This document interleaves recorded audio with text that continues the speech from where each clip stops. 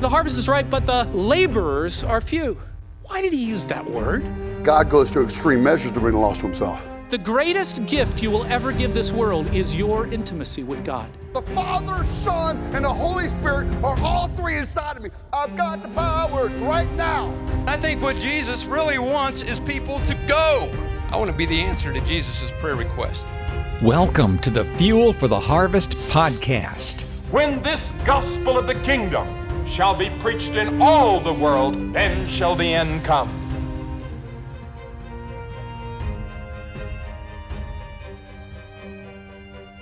Hey everyone, and welcome to this latest episode of Fuel for the Harvest. This is Nathan. And this is Charlie. We're your hosts for today. And we have Dwight joining us, the founder of Forge, and he's been on former podcasts as well. And really excited for today. But before we dig into the topic, we just wanted to give you a heads up on some upcoming episodes that you're going to begin seeing.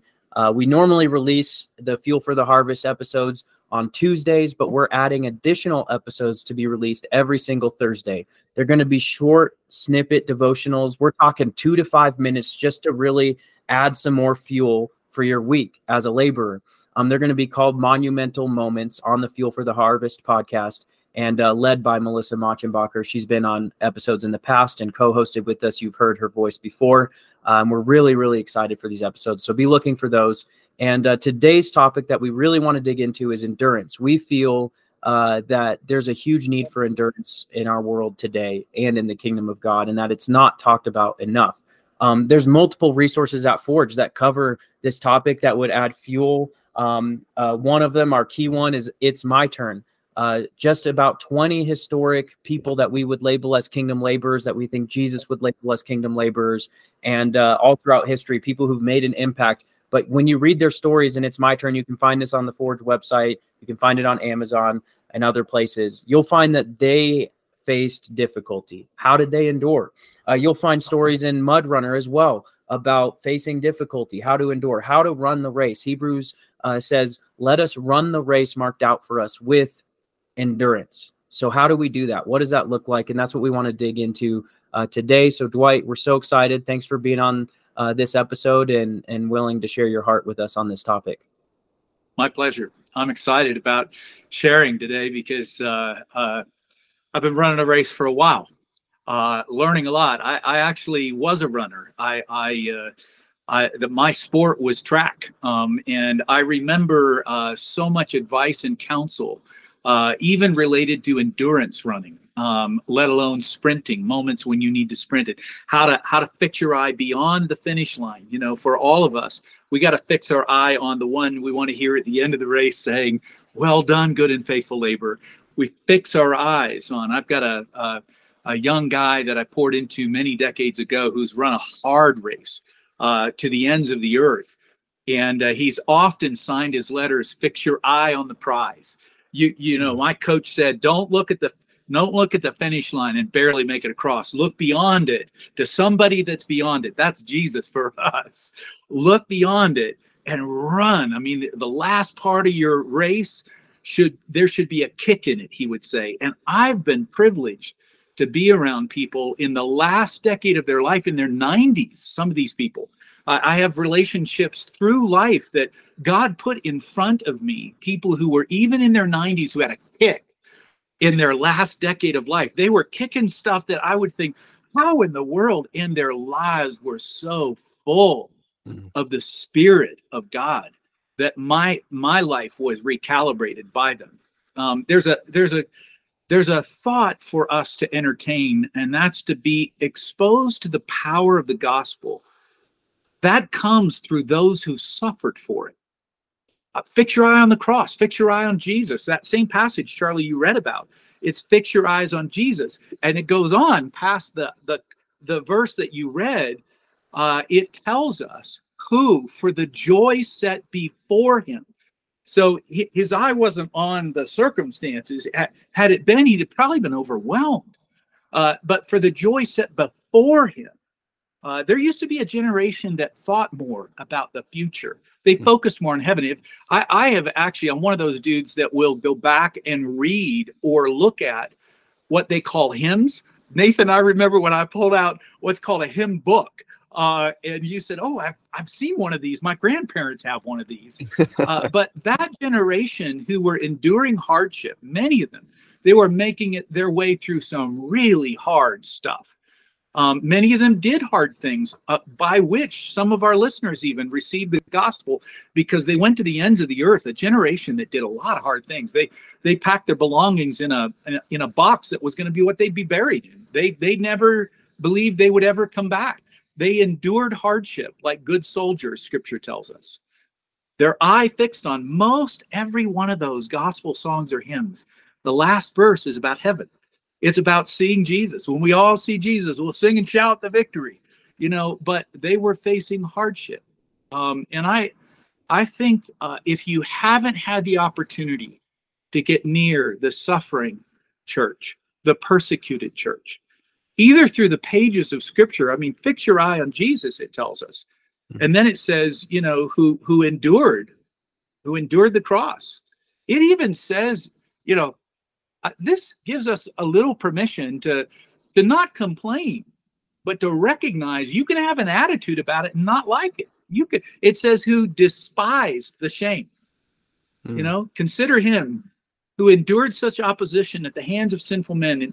And it tells us who despised the shame. There was shame involved in the cross. Not just you're hanging up there naked, but you're hanging there as though you are a criminal, taking on the sins of humanity, the sins you've never done. You're innocent. You're innocent. And you're hanging there feeling the weight of all of that. This is the Lord of glory.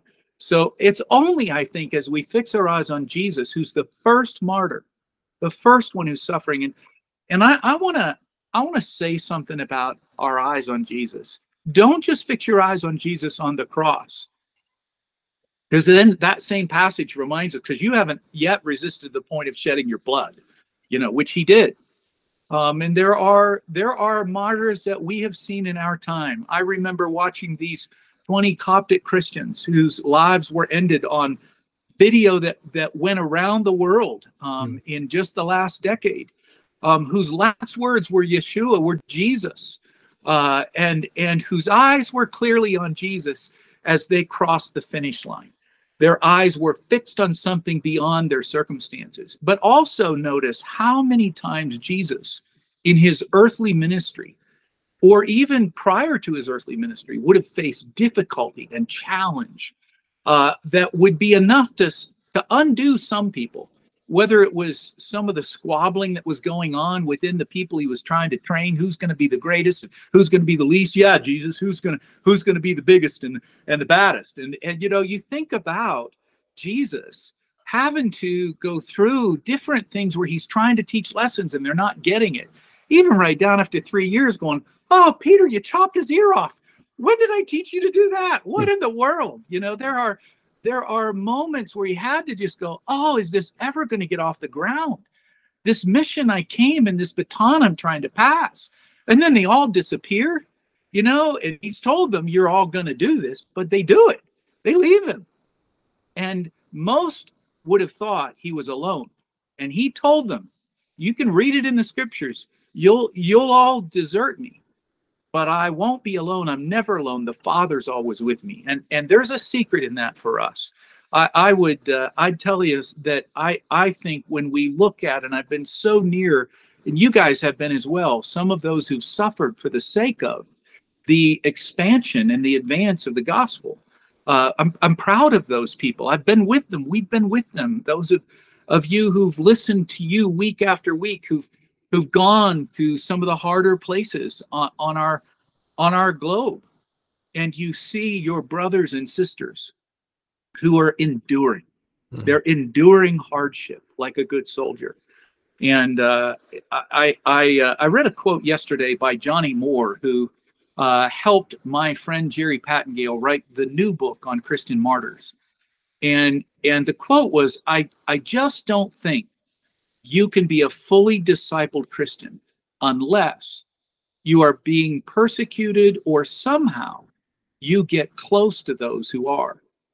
And from the earliest days in my life, God blessed me with I couldn't get close physically with my life, but those who've read the book, It's My Turn, there's 20 examples Charlie held up. I had people handing me, it started as a young boy, somebody handed me the book about John Patton. And I read his biography. It was a child's version, but I was seeing somebody who was engaging the harder things and enduring to get the gospel to some people who would never have it otherwise. I finished this book so fast that same person handed me another book that was about David Livingstone, the trail maker. And reading that book, it was my way to get near people who believe that there's a cost involved. If you're doing something worthy, that it may be hard. That coach that was my first great track coach as a runner, the first time he ran us off the school grounds and down a country road, and I asked my friend, where does this go? And my friend says, it goes nowhere. And I said, oh, my word. He said, yeah, we're in a heap of trouble. We aren't going to see the school for a long time. And guys were holding their sides. They could hardly make another step. And we finally all end up over the next 2 hours. Every guy finds his way back to the gymnasium at the school. And coach starts making visits to every guy. And when he got to my locker in the men's locker room, he said, so Robertson, what do you think? And I said, well, I think you proved to us it's going to be hard. He said, yep, it's going to be hard. Mm-hmm. So you're going to quit? I said, no, sir. And you know what he said to me, Nathan, Charlie? He said, we'll see. As though he knew some of us were going to quit. Mm. And I think the startling reality for us, any of us who are on the racetrack, we need to know a lot of people do. By the time our first track meet happened, more than half of those who had signed up and showed up weren't there. He had just continued to pare us down, trying to get us ready for what was ahead. And the attrition that we see, Steve Farrar wrote a book, Finishing Strong. And in that book, he cites that 70% of those who start a strong race will never finish the race. Statistically, that's been proven. Billy Graham started with a lot of strident runners who were stronger preachers and more impressive personalities, and they didn't finish the race. They not only didn't finish the race, they denied the faith. It's crazy. The longer you live, I'm in my 6th decade, approaching my 7th. You just are startled. I had one guy come up to me to say, you know that among the guys you trained in ministry with, there are only 2 left. Oh my word, I thought, oh my word, there were scores and scores and scores of people in my classes. What in the world? The startling reality, even in the ministerial world right now, is they are having so many full-time pastors and ministry workers who are quitting by the month. It's hard. What I learned in that track experience, it's hard. But the coach finally asked me after a number of practices, he said, Robertson, why don't you quit? And I said, because it's worth it to me. Mm. It's worth it to me. And you've got to focus on he's worth it. And the race is worth it.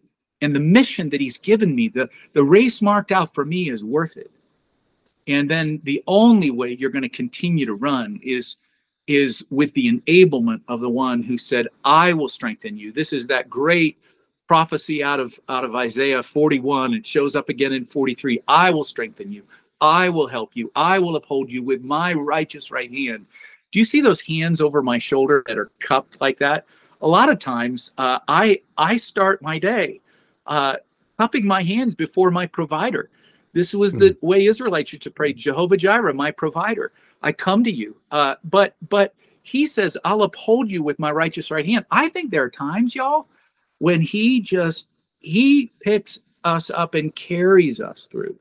He'll carry us when we can't carry on. I'm gonna pause for a minute and catch my breath. You may have a question or two, and I've got a ton more thoughts. But yesterday I was thinking about the topic we were going to talk about today, and my mind raced back to, I just heard it again during the Christmas holidays by a Christian musician called Stephen Curtis Chapman. He wrote it in his young days, never knowing some of the incredible hard things that he and his family would go through. Mm-hmm. Unthinkable tragedy.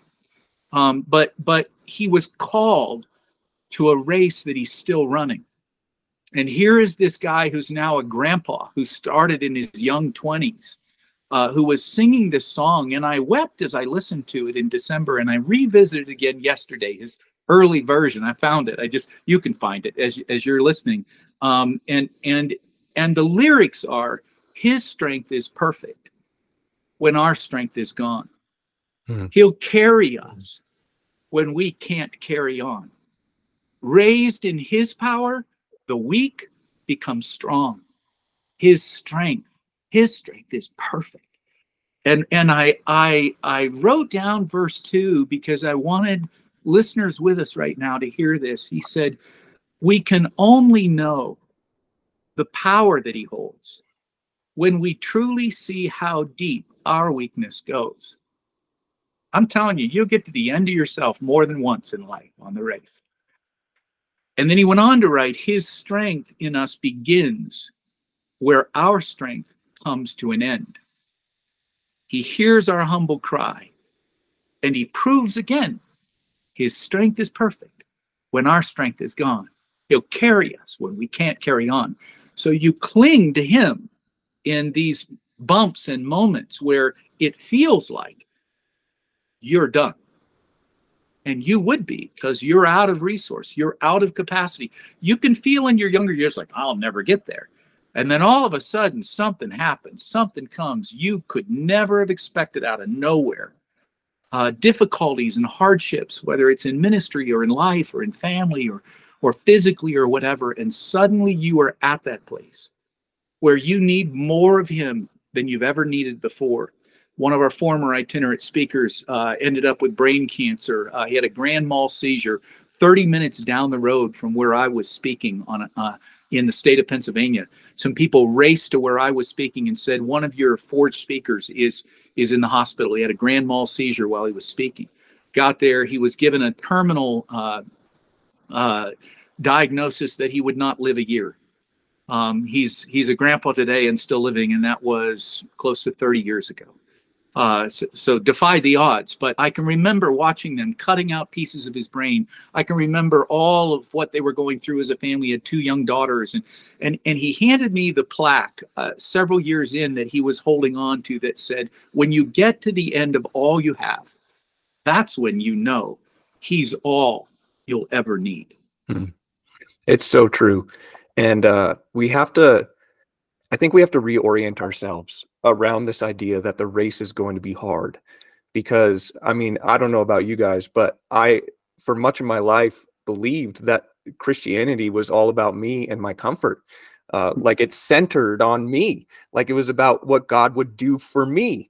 And obviously the gospel has an essence of that. Like he died on the cross for my sins. But running the race that he's marked out for us, we have to learn, and I think it needs to be shared again more and more often, that the race is going to be hard, just like your coach told you. Like maybe maybe the tragic percentage of people who ditch early, who don't finish well, would go down. Maybe that tragic percentage would decrease if more people understood at the beginning, hey, this is going to be hard. It reminds me of Jesus's words when he says, count the cost. And he's like, hey, before you make this decision, you should think about all the guy who goes to war with this guy. And he's taking into account that he's not trying to fix this in the middle of the battle. It's before he enters the battle or before he builds the building. Like he's counting the cost. And so, yeah, I think that maybe it should be a Sunday school lesson for every young 6th grader out there. Hey, by the way, this race is not easy. It's though, Nathan, I gotta confess something. I've never told you guys, but in my younger days, for some odd reason, I ended up with so many people in front of me, whether they were seasoned missionaries or preachers or whatever, who they would say so many times, it's going to be hard, you know, and I kept thinking, man, if you're trying to attract me to this Christian life, that isn't the lure. I don't know if I want to have a part of this, you know, and I think the surprising thing, because I got so exposed to that message, you think it should be a Sunday school lesson. I got so exposed to it, and keep in mind, you know, as a little guy, I'm reading this kind of material, And I'm going, whoa, whoa. But I'm also reading the adventure. And I was a guy looking for, where's the action? Where's the adventure? I don't want to have a boring life. I want to have an adventurous one. And these were the people who, it felt to me, were on the cutting edge of where the adventure was. I think it's true that there are secret things about being a Christian that you can only discover when it costs you something. I think that's those secret. Really, there are secret things about being a Christian. What was that, Charlie? I was going to say I agree. I think that's a really powerful statement and idea, and is so important. And even just to add on to what Nathan was saying before, I totally agree with all of what you're saying on that. And I think if people were united, like this idea of adventure, like when the military is recruiting people, it's not just it's going to be hard. It's you're going to be part of a cause that will be a global force for good. Everybody knows it's going to be hard when they sign up, but they go, wow, it's so worth it. I want that. I want to be a part of something. And I think Jesus cast the same kind of vision. Hey, I'm going to make you fishers of men. We're going to go change the world. Let's do this together. And you're missing out if you don't get in on it. Like the guy walked away sad who was unwilling to give away his wealth. He missed out on being a part of something greater. And I wonder if it's not just, hey, it's going to be hard, but from a young age, it's not about you. It's about Jesus and about other people getting to know him. Because if you grasp the vision that it's about him and about others, you'll do anything to do that, to engage them, to reach them, and say, what if we could serve together? What if we could share with others together?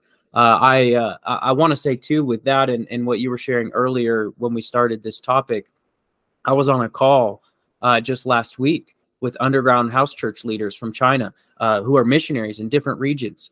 And I was just blown away by what they were sharing on the call.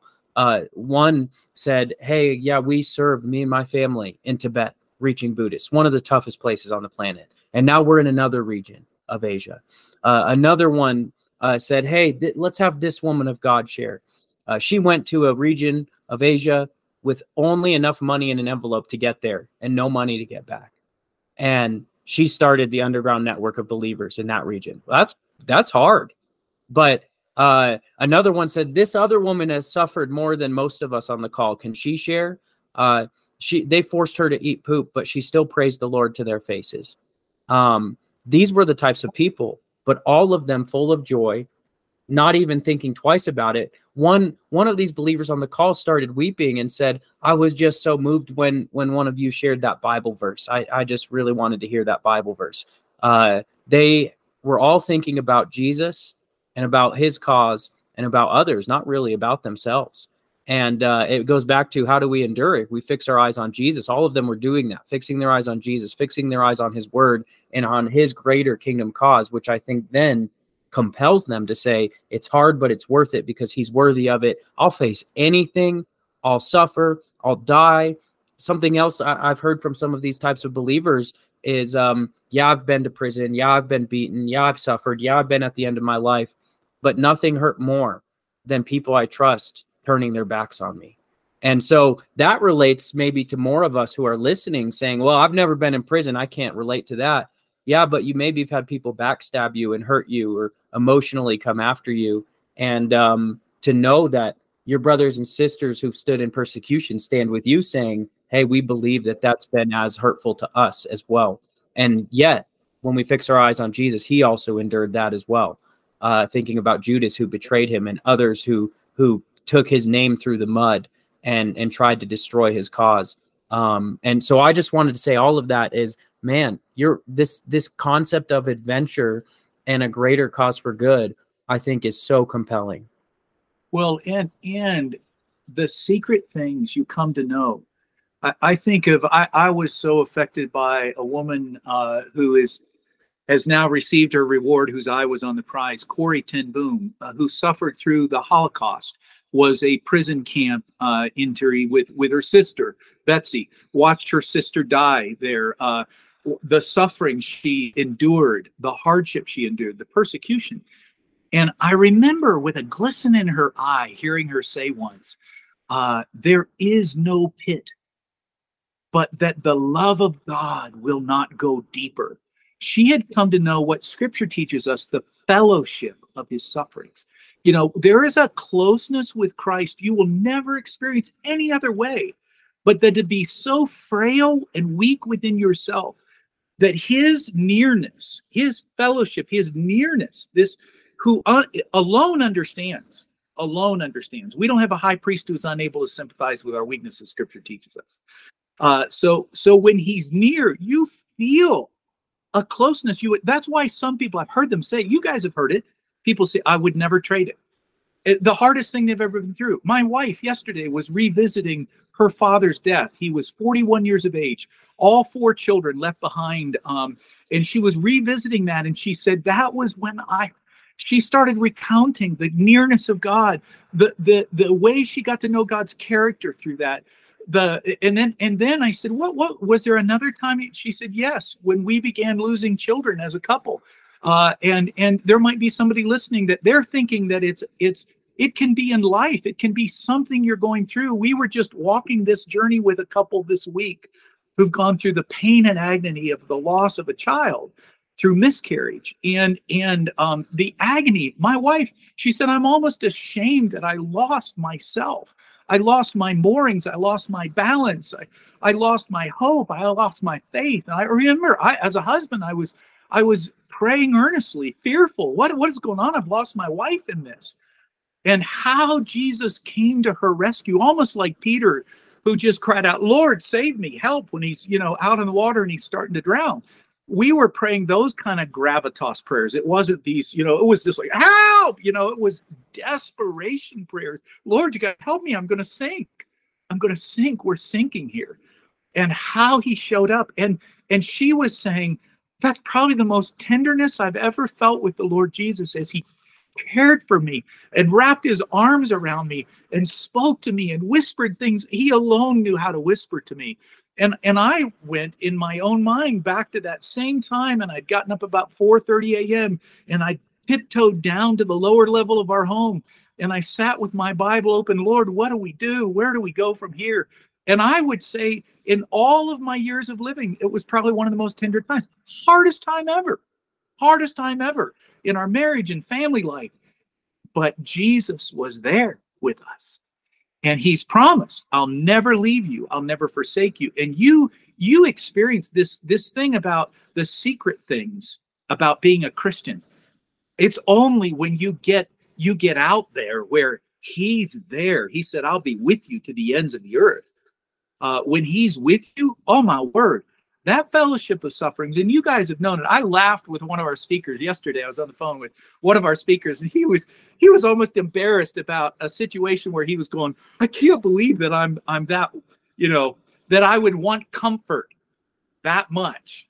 That wasn't going to be there. And I went back to a time when I was in South India, and there was a hardship I was facing, and I said, I'm ashamed of just my weakness in that. Like, there was shame in me as I look back on it. Why was I weak? But I was tired, and I was all these things, but I cried out to the Lord, and he carried me. So there is a preciousness, and some of those become the highlight memories in your Christian life. Where you don't go back and go, whoa, that was, some of those are great to remember, but some of them that you remember is when the Lord himself was near you. The Lord himself was near you. That's so true. And I just want to highlight the practical reality for us is to run to God in prayer when we face these moments that require endurance. Like the God of the universe, the creator of everything, is available for us to be with us, to be near us. And yet when we face obstacles, we're so quick to run to despair, to run to strategy, to sit down and think about it, which I'm not necessarily saying that's bad, to run to other people. How often do we run to prayer to say, God, I need you to show up right now? There have been multiple moments for me that have been horribly difficult, as you're sharing as well. Times out on the mission field, times out preaching, some of the worst days of my life, watching people die. My wife having a miscarriage, going, Lord, what do I do with this? And Jesus showing up and speaking in prayer. Or recently, some of you have heard about our journey with our son, Alistair. And then I was in Mexico this last summer, and it just so happens that while I'm gone, my wife gets bad news that he's not doing well, is in discouraged and despair. And I'm like, what can I do? I can do nothing. Zero. Even if I'm there, what can I do? And so we run to prayer, to God's word. I'm like, I had to that evening just go by myself from the team and sit down and open the Bible and read. And I felt the Spirit of God just speaking verse by verse. And then I had to walk that night behind this church building and just pray and wage war against the enemy, and pray and ask God to intervene.